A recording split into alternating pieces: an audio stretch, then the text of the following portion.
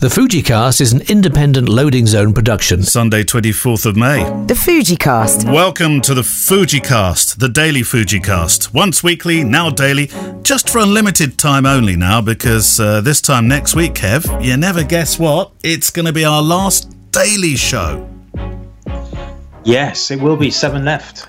7 left. Yeah, well done for the counting. No, 8. Sunday, Monday, Tuesday, Wednesday, Thursday, Friday, Saturday, Sunday. Well, officially it's 8, isn't it? Yeah. It's a bit like when it gets confusing when you think, how many more sleeps to Christmas? How many more days? We've absolutely loved it. It's been its own challenge at times, but we really have enjoyed it. I'm very quick now in saying it feels like it's been my lockdown project. I don't know about you, Kev. I think you can speak for yourself.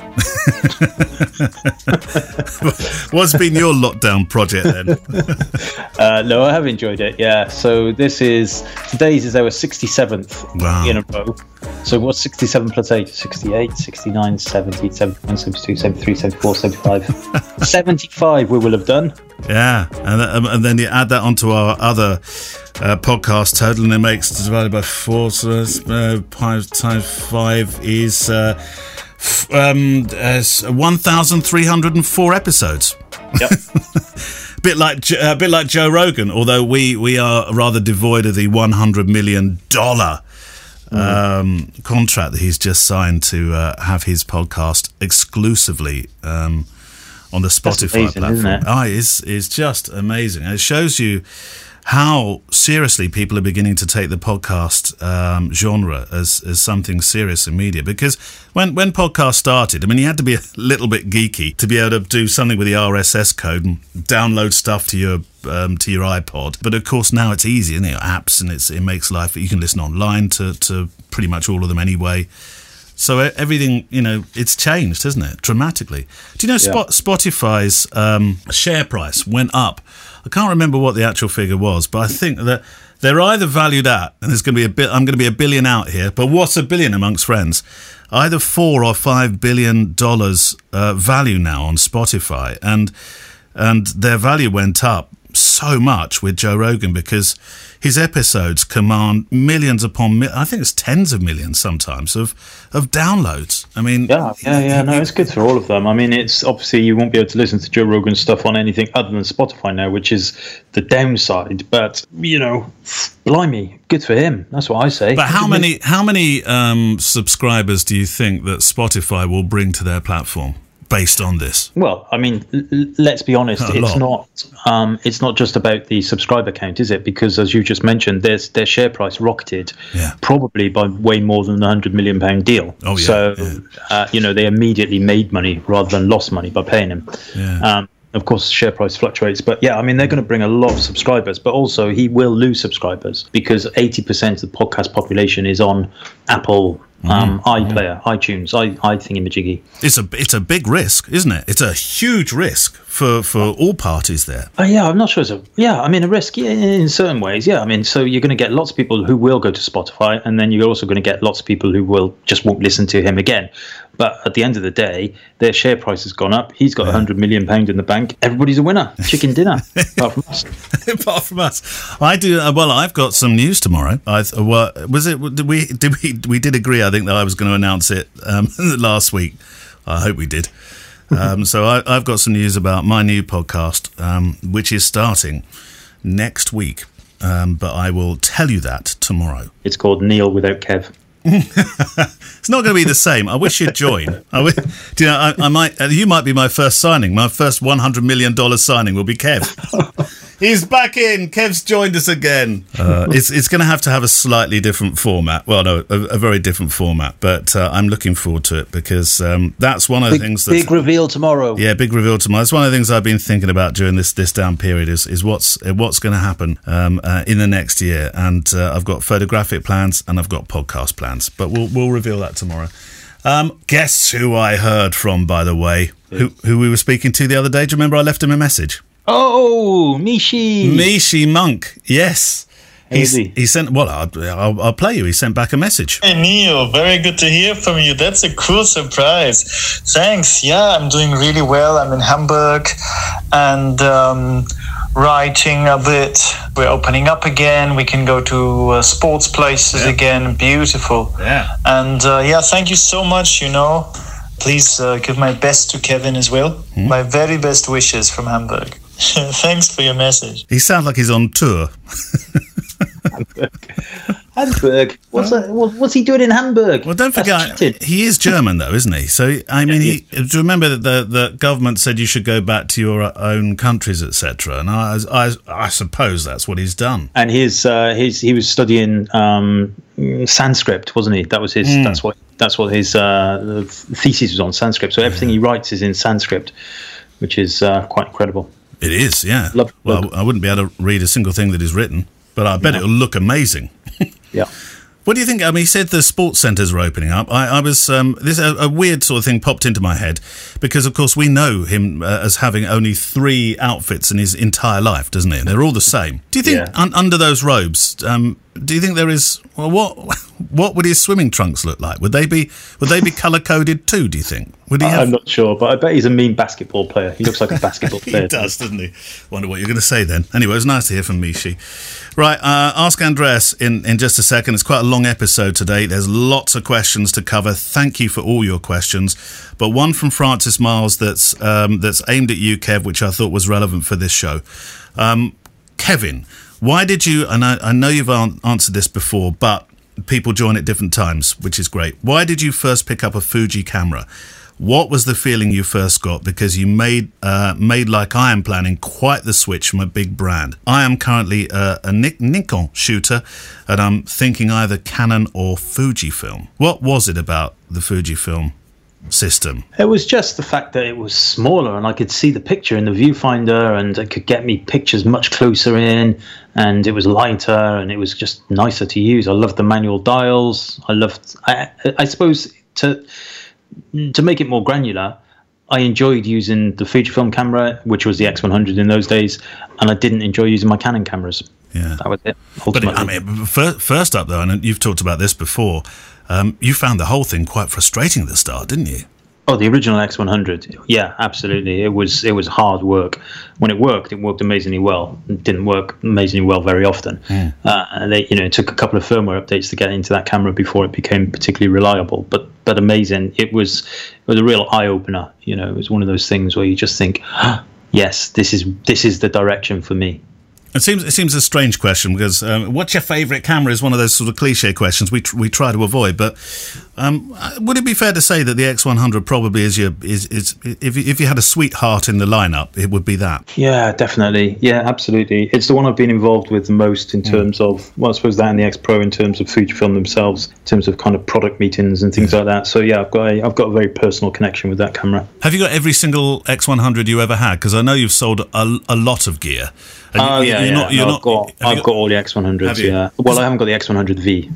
I haven't bought that yet. No, but you've got everything that you've ever owned X100 wise. You've got it, and actually, one of them has your moniker on it, doesn't it? A couple of them do, yeah. So I've got a couple with the name on the serial number. One of them signed by the original designer, the original X100. Oh God! So that's all good. Yeah, love it. Love that little thing. Yeah. Well, today we're going to learn an awful lot about Fujifilm. We gave you an opportunity because when we did Ask Andreas first time around, we kind of jumped on the episode reasonably quickly. It was right at the start of lockdown, and we thought, right, let's get some content going. And so Andreas came in and kindly gave us his time for Ask Andreas Part 1.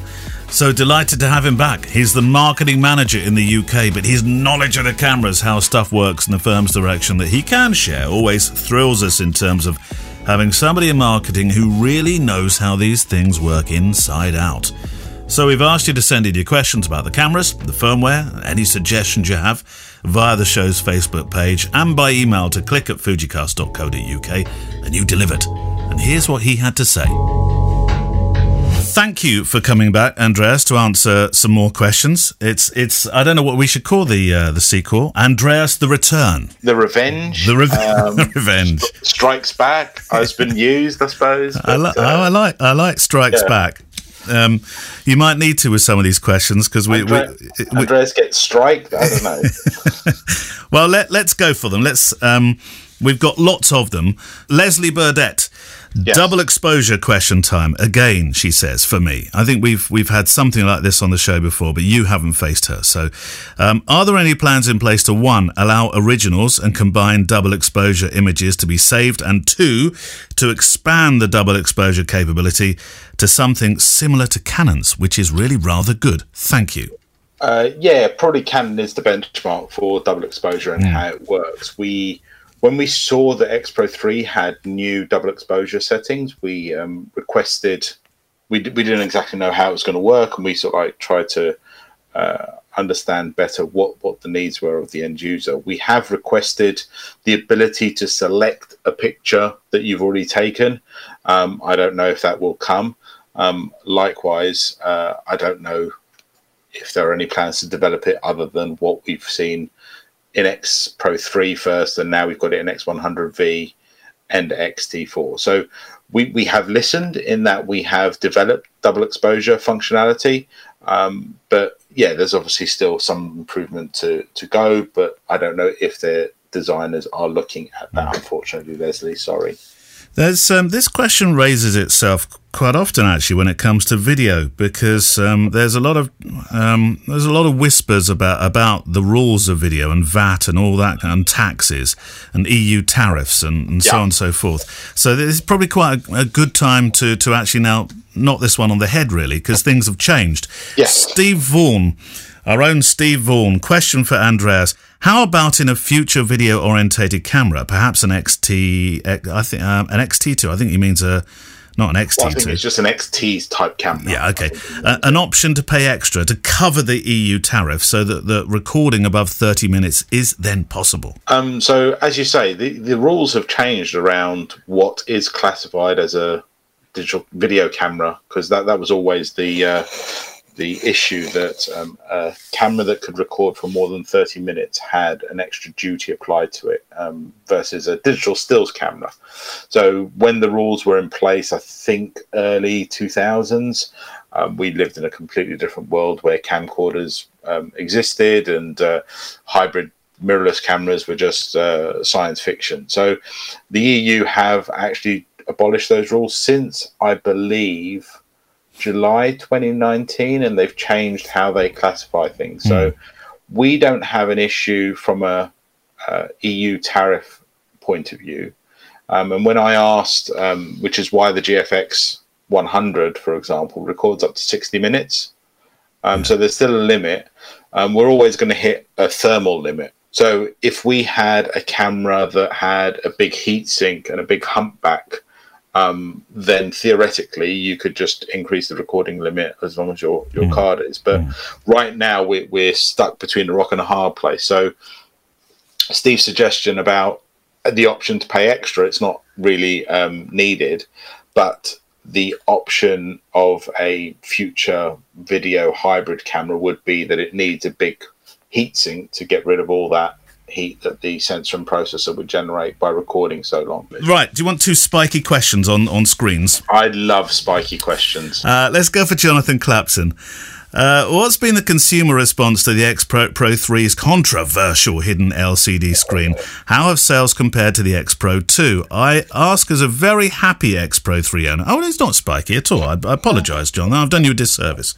But one who'd, on balance, probably prefer the screen design from the X100V in an X Pro 4. So if we break down that question, how have sales compared to the X Pro 2? So the X Pro 2 was launched, when it was launched, rather, it was the first camera to feature the X-Trans 3 sensor, which meant demand was not normal for a rangefinder style camera. We had customers using XT1s upgrade to XT2s because it had the latest sensor and processor, and then 8 months later, when the XT2 came out, they switched. So X Pro 3, flip side of that, is the third camera to feature the X-Trans 4 sensor and processor. So we're actually probably seeing a true rangefinder demand. So in terms of, have people stopped buying it? Have people not bought it because of the screen? Probably. Did we expect to sell as many as the XT3? No. Did we expect to sell as many of the X Pro 2? No, because it wasn't launched in the same environment. It's part of the reason why the X Pro 3 has gone down that super niche route of street reportage type with the screen with the controversial screen, because it was being launched at a time where if you just put exactly the same insides as the T3 in exactly the same body, it's like, well, what have you actually achieved? So it was able to not carve a new market, but it was just appealing to the people that liked rangefinders, liked it for a particular reason. And I mean, no brand keeps every single customer happy. We need to be able to frustrate some customers, because then we can make new cameras.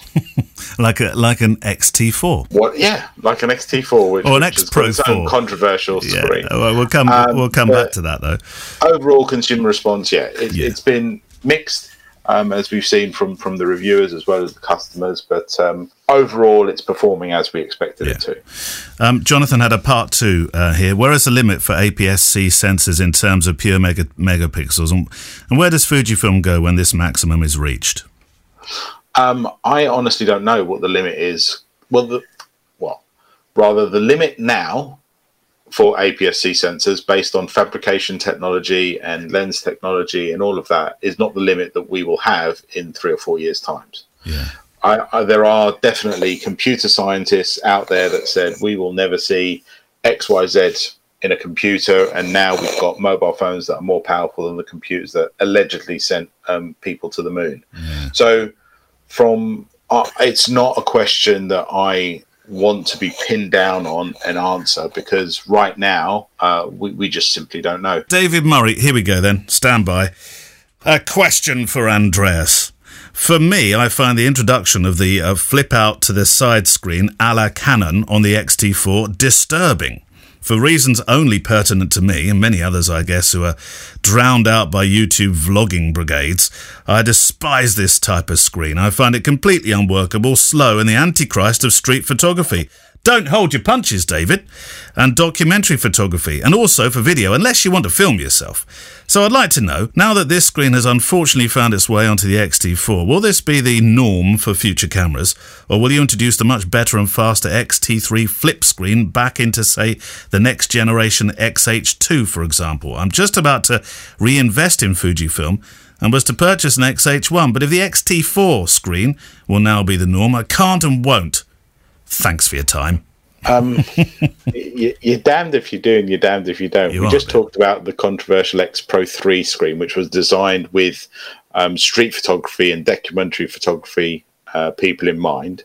And a lot of people feel that the side flip out screen is just for bloggers.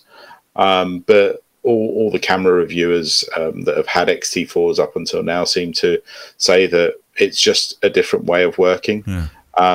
From my point of view, I can't comment about what features will come to theoretically unannounced future products. So unfortunately, David, I can't say what screen might come to the next XH camera. It is something that people have, perhaps I'm being a bit unfair to David, because you can make questions sound how you want to when you're the host and you read them out in a certain way. But David does have a point, because a few people have mentioned this, that they felt mildly uncomfortable about it. I personally don't understand why, Andreas, because in the studio, and I'm not, I've done some vlogs, but I'm not a vlogger as such. I find that flip round capability really useful. Now, I'm using the XT3 at the moment. I've only used the XT4 a little bit. But I tell you what, I'll use it for that, because that'll be really handy. Yeah. The thing is, you're never going to keep absolutely everyone happy. If you look at, say, like camera reviewers when the XT3 came out, they're like, great, you've put all this functionality of video in, but you haven't put a flippy out screen. We've now put a flippy out screen, and now all the stills photographers have woken up and said, hang on a minute, I don't like flippy out screens. So you're damned if you do and you're damned if you don't. In a perfect world, we would have had two versions of the camera, one with a flippy out screen and one without a flippy out screen. But then it would have cost more. It would have cost more. And then we would have cost more because we would have double the inventory and what have you. So I'm sorry, David, that he doesn't like the flippy out screens, and it's like from a waist level shooting point of view, I can understand that he feels the camera isn't as flexible. John Taylor, will the GFX50R see any firmware updates, and or will Fujifilm update the GFX50 line with a phase detection version, or is the GFX50 line consigned to history? So again, future products, future firmware updates, when they might come, I mean, I can't confirm anything, but all good things come to those who wait. In my experience, with regards to updating the GFX, I think we'd call it a GFX rangefinder style, because that's really what it is. Because the 50 refers to the megapixel count. We're governed by what 44 by 33 millimeter sensors are available by the various fabrication people. And while we customize them to some degree, we can't just say to people, make a 73.6 million pixel sensor because that's what we fancy in the next camera. It really is sometimes the tail wagging the dog rather than the other way around. So will I expect to see a replacement to the GFX50 rangefinder style? Yeah, I do expect to see a replacement, because we're not giving up on that the GFX series. But what sensor it will have it have phase detection pixels? Again, I don't want to speculate about what future products may or may not have. We've got quite a few questions that come in from our American friends, which is fantastic. That's one of the reasons we gave you a bit more lead time on this one. Dennis Gottlieb from New York City. A question for Andreas regarding the 50mm f1. First off, thank you for making this lens and these amazing little cameras. I am truly in love with them. I was fascinated to hear the team discuss the decision to switch the f1 lens from a 35mm to a 50mm due to size, and that got me thinking. Given that you already have the much-loved 5612, did you contemplate doing a 70mm to further differentiate it from the 56? Personally, while I'm very excited about the 50, I think I'd prefer a 70. Thanks for humouring a noob and making such inspiring tools. Stay safe. So when we first got wind that the 33mm f1 was just going to be over 1 kilo, need a tripod collar, and the various things that we discussed when we had the X Summit, we looked at the options, and I'll be honest, the 70mm was never discussed. Right. We always looked at a sort of a 40 or a sort of like somewhere in between 33 and 50 to give a sort of a standard lens. Who knows, based on the success of the 50mm f1, when it finally arrives, whether or not the team will look at other super fast primes. I think it's inevitable. But like most things, it needs to. We need to base these decisions on commercial success, not just aspirations of the small segment of the consumers. Yeah. Mike Watton, Australian question for Andreas. You have a Fuji. You may or may not be able to answer this one. I don't know. You have a Fuji shop in the UK selling refurb and X-Loan equipment. Brilliant. Where in Australia do you sell Southern Hemisphere similar stock? So I actually saw this question on Facebook, and instead of being able to say, I don't know, I actually asked the Australian general manager, and he got back to me. And so they are working on a few ideas for refurbished cameras, but I don't have the details that I can share. Whether or not that's going to be a model that they sell direct, whether or not they're going to pick a few key retailers and sell via them, I simply don't have that information. But they did note that there is a demand for sort of like second-hand refurbished cameras, and they are looking into it. That refurb centre is so valuable, isn't it? My XH1's a refurb. I think I've had a couple of refurb cameras. They've always been very good. It's been a really good service. Yeah, we are blessed and very lucky in the UK to have the service centre that we do. The team do a great job. We get any camera that's come back for any reason, be it an X-display model, a sort of a customer return from within 14 days, someone that says there's a fault, but actually on further inspection, there's no fault. It goes into this refurb pot. And the team do a great job of doing that. It's a perfect storm of having the right size country, because obviously places like the US, you get much more difficulties when you're that sort of scale. Having the experience and having the team that we do. This one's from Girish Balasubramaniam. Have you ever heard of Alor Setar, Kedah? We're really leaping around the world. We're in Malaysia now. Okay. Concerning the in-camera clarity setting on the X100V and the X Pro 3, it creates a lag each time saving the image, subsequently creating difficulties when out shooting and wanting to take successive pictures in a street or fast-moving objects. I've realised that this isn't solved even when using the UHS-2 card.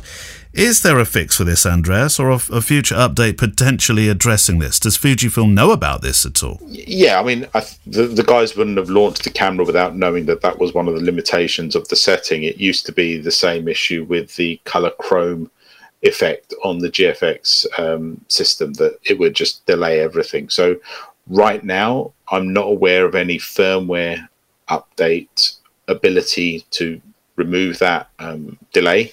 My only recommendation would be to shoot RAW and process and add the clarity afterwards, because you can do that later in camera by doing the RAW conversion after. It's not ideal, and I'd love to be able to say, yeah, we know about it, we're working on it, but normally when there's a delay, it's because there's a hardware limitation processing function happening. So my recommendation would be to try and shoot RAW, and then when you're in playback, you can add the clarity later. So you're not limited by the speed of the camera when you're shooting. You can grab a coffee and then to do your processing afterwards. So a slight workaround at the moment, and watch this space. It would be my recommendation would be that workaround. But as I said, I'm not normally when there's a lag like that between shots, it's because there's a hardware limitation, not a firmware thing. Yeah, I always think these Ask Andreas sessions, and whenever we've had you on the show, which is reasonably regular in the last year and a bit now, that these do turn into a bit of a firmware request session. And we've got no issues with firmware requests, and we do pride ourselves in trying to listen to as many requests as possible. We in the UK collate them every quarter and pass them on. I've got no issues doing that. The problem is ultimately if you get 50 requests, it's not possible for the engineers to do 50 requests.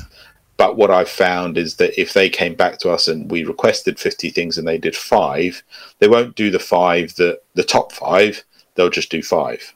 So it's always better to go back to them and say, right, which ones are the ones that we need and which ones are the ones that we want.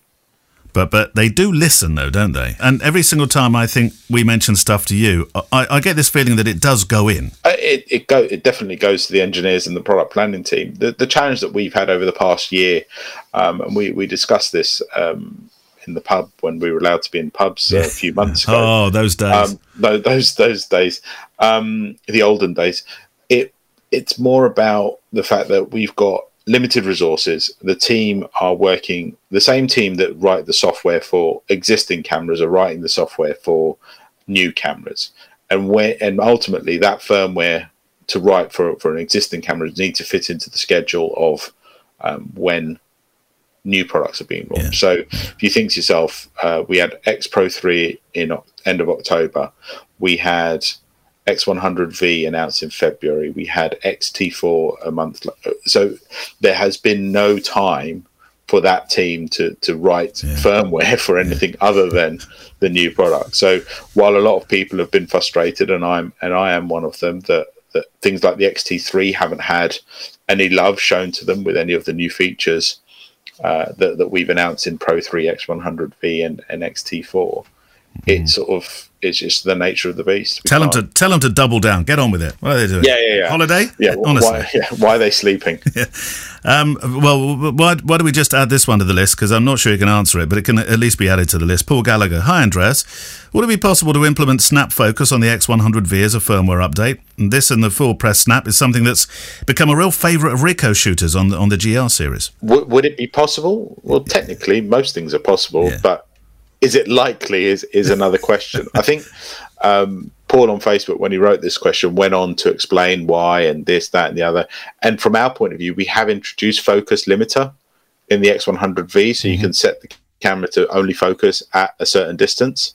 So I don't understand why this feature is different to the focus limiter function. I haven't had a chance to check it on an X100V, but I would argue that it's very similar. It sounds very similar to a focus limiter. Right. Okay. And I think Paul went away happy with that one, didn't he? And Adnan Onart. He's a reasonably regular writer, actually. I forget, Adnan, I do apologise what part of America you're in, but a question for Ask Andreas.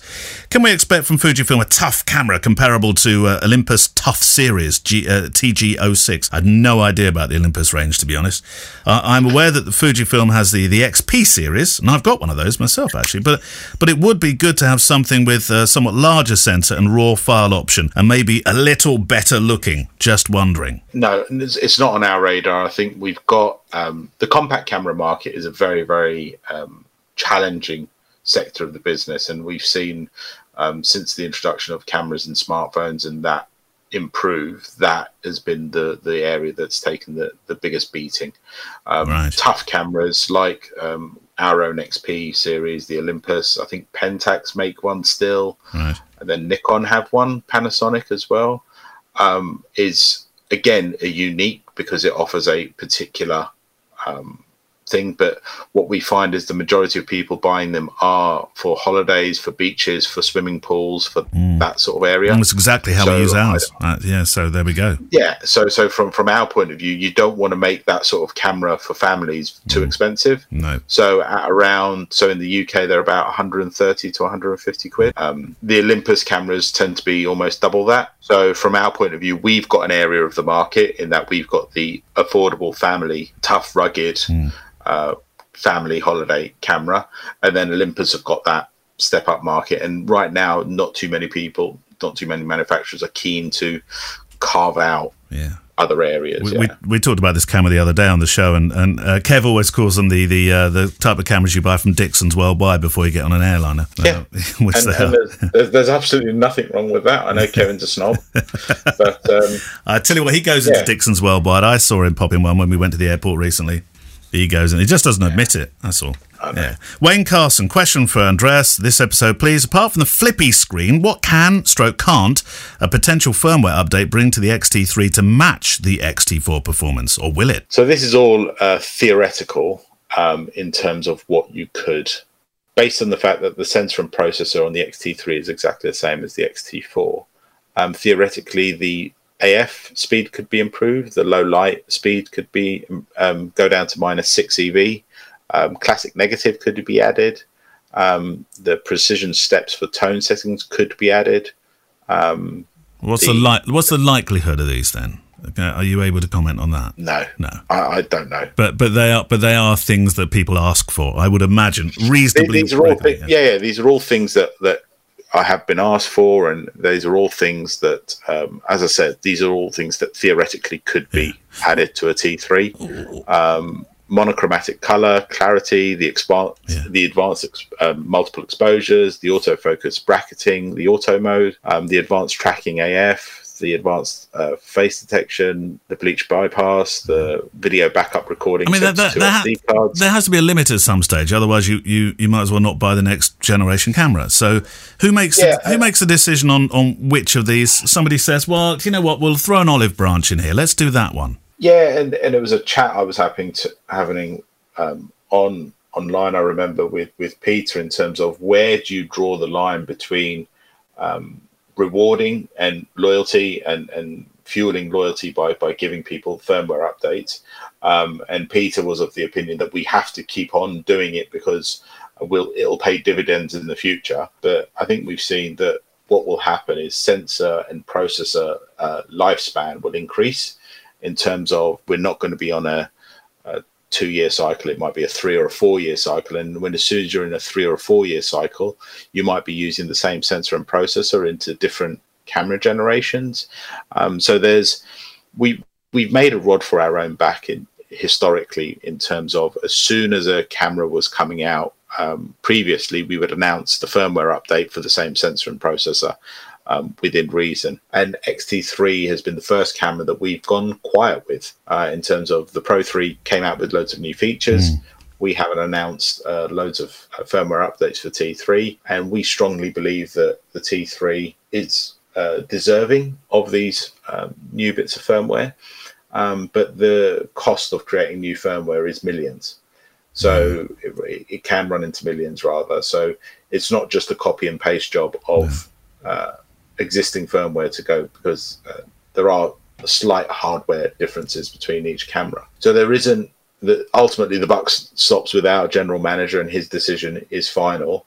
The balancing act is, by adding this functionality, are we removing sales while rewarding existing users? Are we removing sales of new products? And this is the same for every single camera manufacturer. This isn't exclusive to us. It's like, yes, we want to reward loyalty. We have been giving firmware updates for, I think, 7-8 years now. But what functionality is needed and what functionality is wanted? And that's the balancing act. But for me, I would like to see the faster AF, the phase detection autofocus, the classic negative film simulation, things like the autofocus bracketing, the advanced AF, everything that's AF related, add it to the T3. But maybe things like the digital image stabilization, the video backup recording, don't add it. Yeah, and otherwise, I mean, you're not going to have the cash, not exactly slopping around, but available to start developing other products if you give it all away at the same time. It is a completely vicious circle, and I'm not suggesting for a second we've given up firmware updates.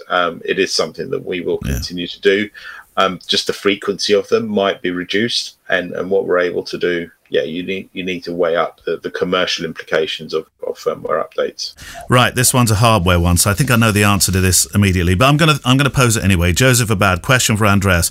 To my understanding, the X70 seems to have been marketed as a cousin to the X100 series. I love the dedicated aperture ring and articulating LCD screen in the X70 that its successor, the XF10, lacks. Any hope of a remodeled update to the XF10 or an update in general? Yeah, I mean, talk of future products is always going to be difficult because, well, we haven't announced them. No. I mean, personally, I always wanted to see a true successor to the X70, so this mythical X80. But demand for premium compact cameras like the XF10 and X70 are reducing every month. So, like spending £500 on a compact, £600. I remember when the X70 came out, people were saying, "Oh, it needs a viewfinder." So, well, that's an X100. So that sort of price in the market, the £500 to £750, £800, is sort of like a very difficult market right now. Personally, I think it's more realistic that we would expect to see some sort of super compact interchangeable lens camera with maybe using the pancake lenses and things like that. So I think that's more realistic because the interchangeable lens market, especially the mirrorless side, is still relatively strong, COVID aside. But that's where I would expect to see future developments rather than a replacement. Well, let's go from compact to a much larger camera, the GFX. Leon Droby. The X Pro 1 35mm 1.4 was what lured me away from the DSLRs. After a couple of years with that combination, I started trying other cameras. What I learned was that I prefer high-res sensors and IBIS. The GFX 50R, now that would be the perfect camera for me, if only it had IBIS. Any chance to see a stabilised GFX 50R in the near future? Never say never, but yeah, again, commenting about future products. Yeah, is that a question you get quite regularly, the image stabilisation for the GFX? It's the first time I've been asked it, because obviously we have the GFX 100, which has got IBIS in it. Yeah. It's sort of like a number of things. GFX 100 has got the IBIS, right? Yes, so I haven't had up until now people say, why don't you do a GFX 50R with IBIS? Oh, right. If using the current IBIS technology and thinking about the size of the GFX 100 is the IBIS technology that we had when the GFX 100 was made that camera bigger. Hence why it's the size it is. You've got the batteries underneath and the built-in vertical grip in order to remove that humpback. Yeah? Right, yeah. So if you put the IBIS unit as it stands in the GFX 50R, you're going to either need to have a humpback to accommodate the IBIS sensor moving and where the battery's going to go, or have a GFX 100 style body. Yeah. If the engineers are able to develop, utilizing the magnetic technology, not the spring coil technology that they had from the XH1, and scale that up, so that, I mean, the IBIS unit in the XT4 is 30% smaller and 20% lighter. Theoretically, then yeah, but you're still going to be a slightly bigger camera, because look at the X-T4, it's a bigger camera than the X-T3. So where do you draw the line in terms of body size and things like that by putting IBIS in? So I'd love to see IBIS into that sort of thing, but for me, I think that it's going to be, it might make the camera too big. Well, I've had the good fortune to actually spend a little bit of time online with this next chap in New York, Dennis Lee, who is a phenomenal photographer. And I mean that very genuinely and very sincerely, Dennis. Your work is incredible. He sent a question which might be a bit unfair, because you were able to go and find out about the Australian plans, but you might not be able to answer this one. Fuji America, are they doing anything to promote the brand for professional photographers in the US? The New Jersey Fuji location offers rental equipment, but frankly the pricing is just comparable, if not costlier, than the online rental houses. I guess I'm wondering if Fuji has any sort of program in the US that Andreas might know about that might offer working pros an opportunity to test out the higher-end GFX gear without breaking the bank. He said, I'd happily offer my services in piloting such a program. I'm sure you would, Dennis. I mean, it's always difficult to comment specifics about what marketing activity various countries are doing, because I mean, I only look after the UK and Ireland and have dip my toe occasionally into what happens across Europe. But the only thing I know about Fujifilm US and what they offered for the professionals is the fact that they do have the FPS service, and they're looking at ways to bring that to X series and not just GFX. But I can't comment. I honestly don't know. I haven't got a clue about rental and things like that. I mean, he can move over to the UK and we can loan him stuff for free for 48 hours. But Dennis, come over here, mate, because we need you over here, Dennis. Yeah. Then you can borrow your heart's content there. I was going to say, I mean, that's the thing. We during the lockdown, we realised that people weren't going to be able to go into store to pick up cameras. So utilising the fact that we've got a great partnership with our friends at Hire a Camera, we offer 48-hour free loans. All people need to do are pay the deposit. I'm not rubbing it in for everyone that doesn't live in the UK, but I sort of am. So sorry, Dennis. Sorry, Dennis. Sean Dono, any chance of Fujifilm doing a blog or a video to explain how the dark and light multiple exposure settings work on the X Pro 3? I'm learning a bit by using these settings, but would really like to understand how the camera selects the dark or light areas better. Hope that makes sense to you, from Sean.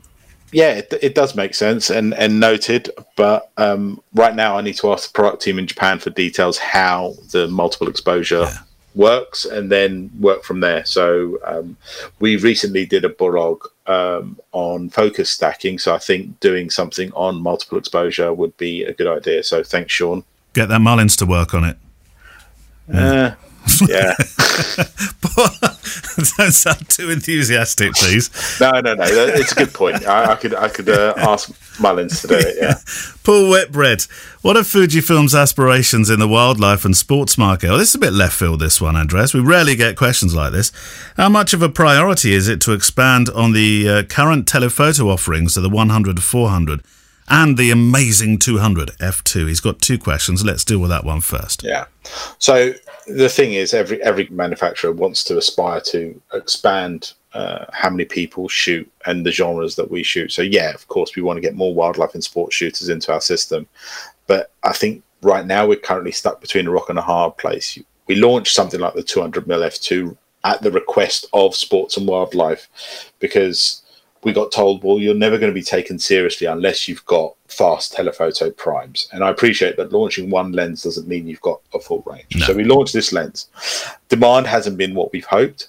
And then we've had comments from people like, well, I'm not going to buy a £5,000 lens to put on a £1,500 camera. Yeah.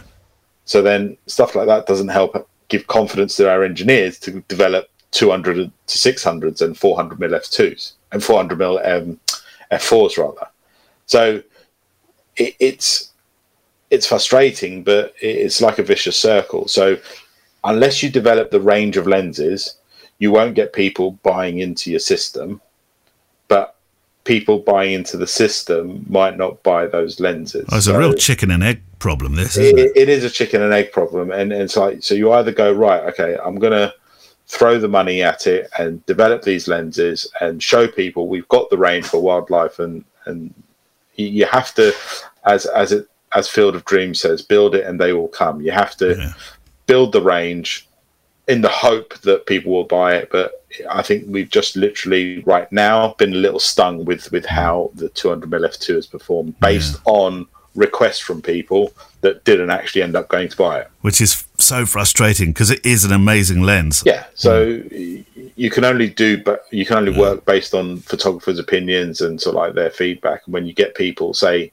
make this lens, and you make the lens, and then you see, oh, people aren't buying it, and then you go, right, okay, why aren't they buying it? And they say, well, you haven't got the pro in inverted comma body that lens needs. And like, well, hang on a minute. It's so unfortunately, Paul, right now we haven't got a lens roadmap which includes telephoto lenses past 100s 400 or fast telephoto primes, but it is something that is hotly contested at every single product planning meeting that I'm privy to. Paul did have a second question. It's a two-parter. There are some really interesting diffraction optic Fresnel lenses on the market these days, offering longer telephoto lengths that are smaller, lighter, cheaper than their more traditional equivalent, while still offering outstanding image quality.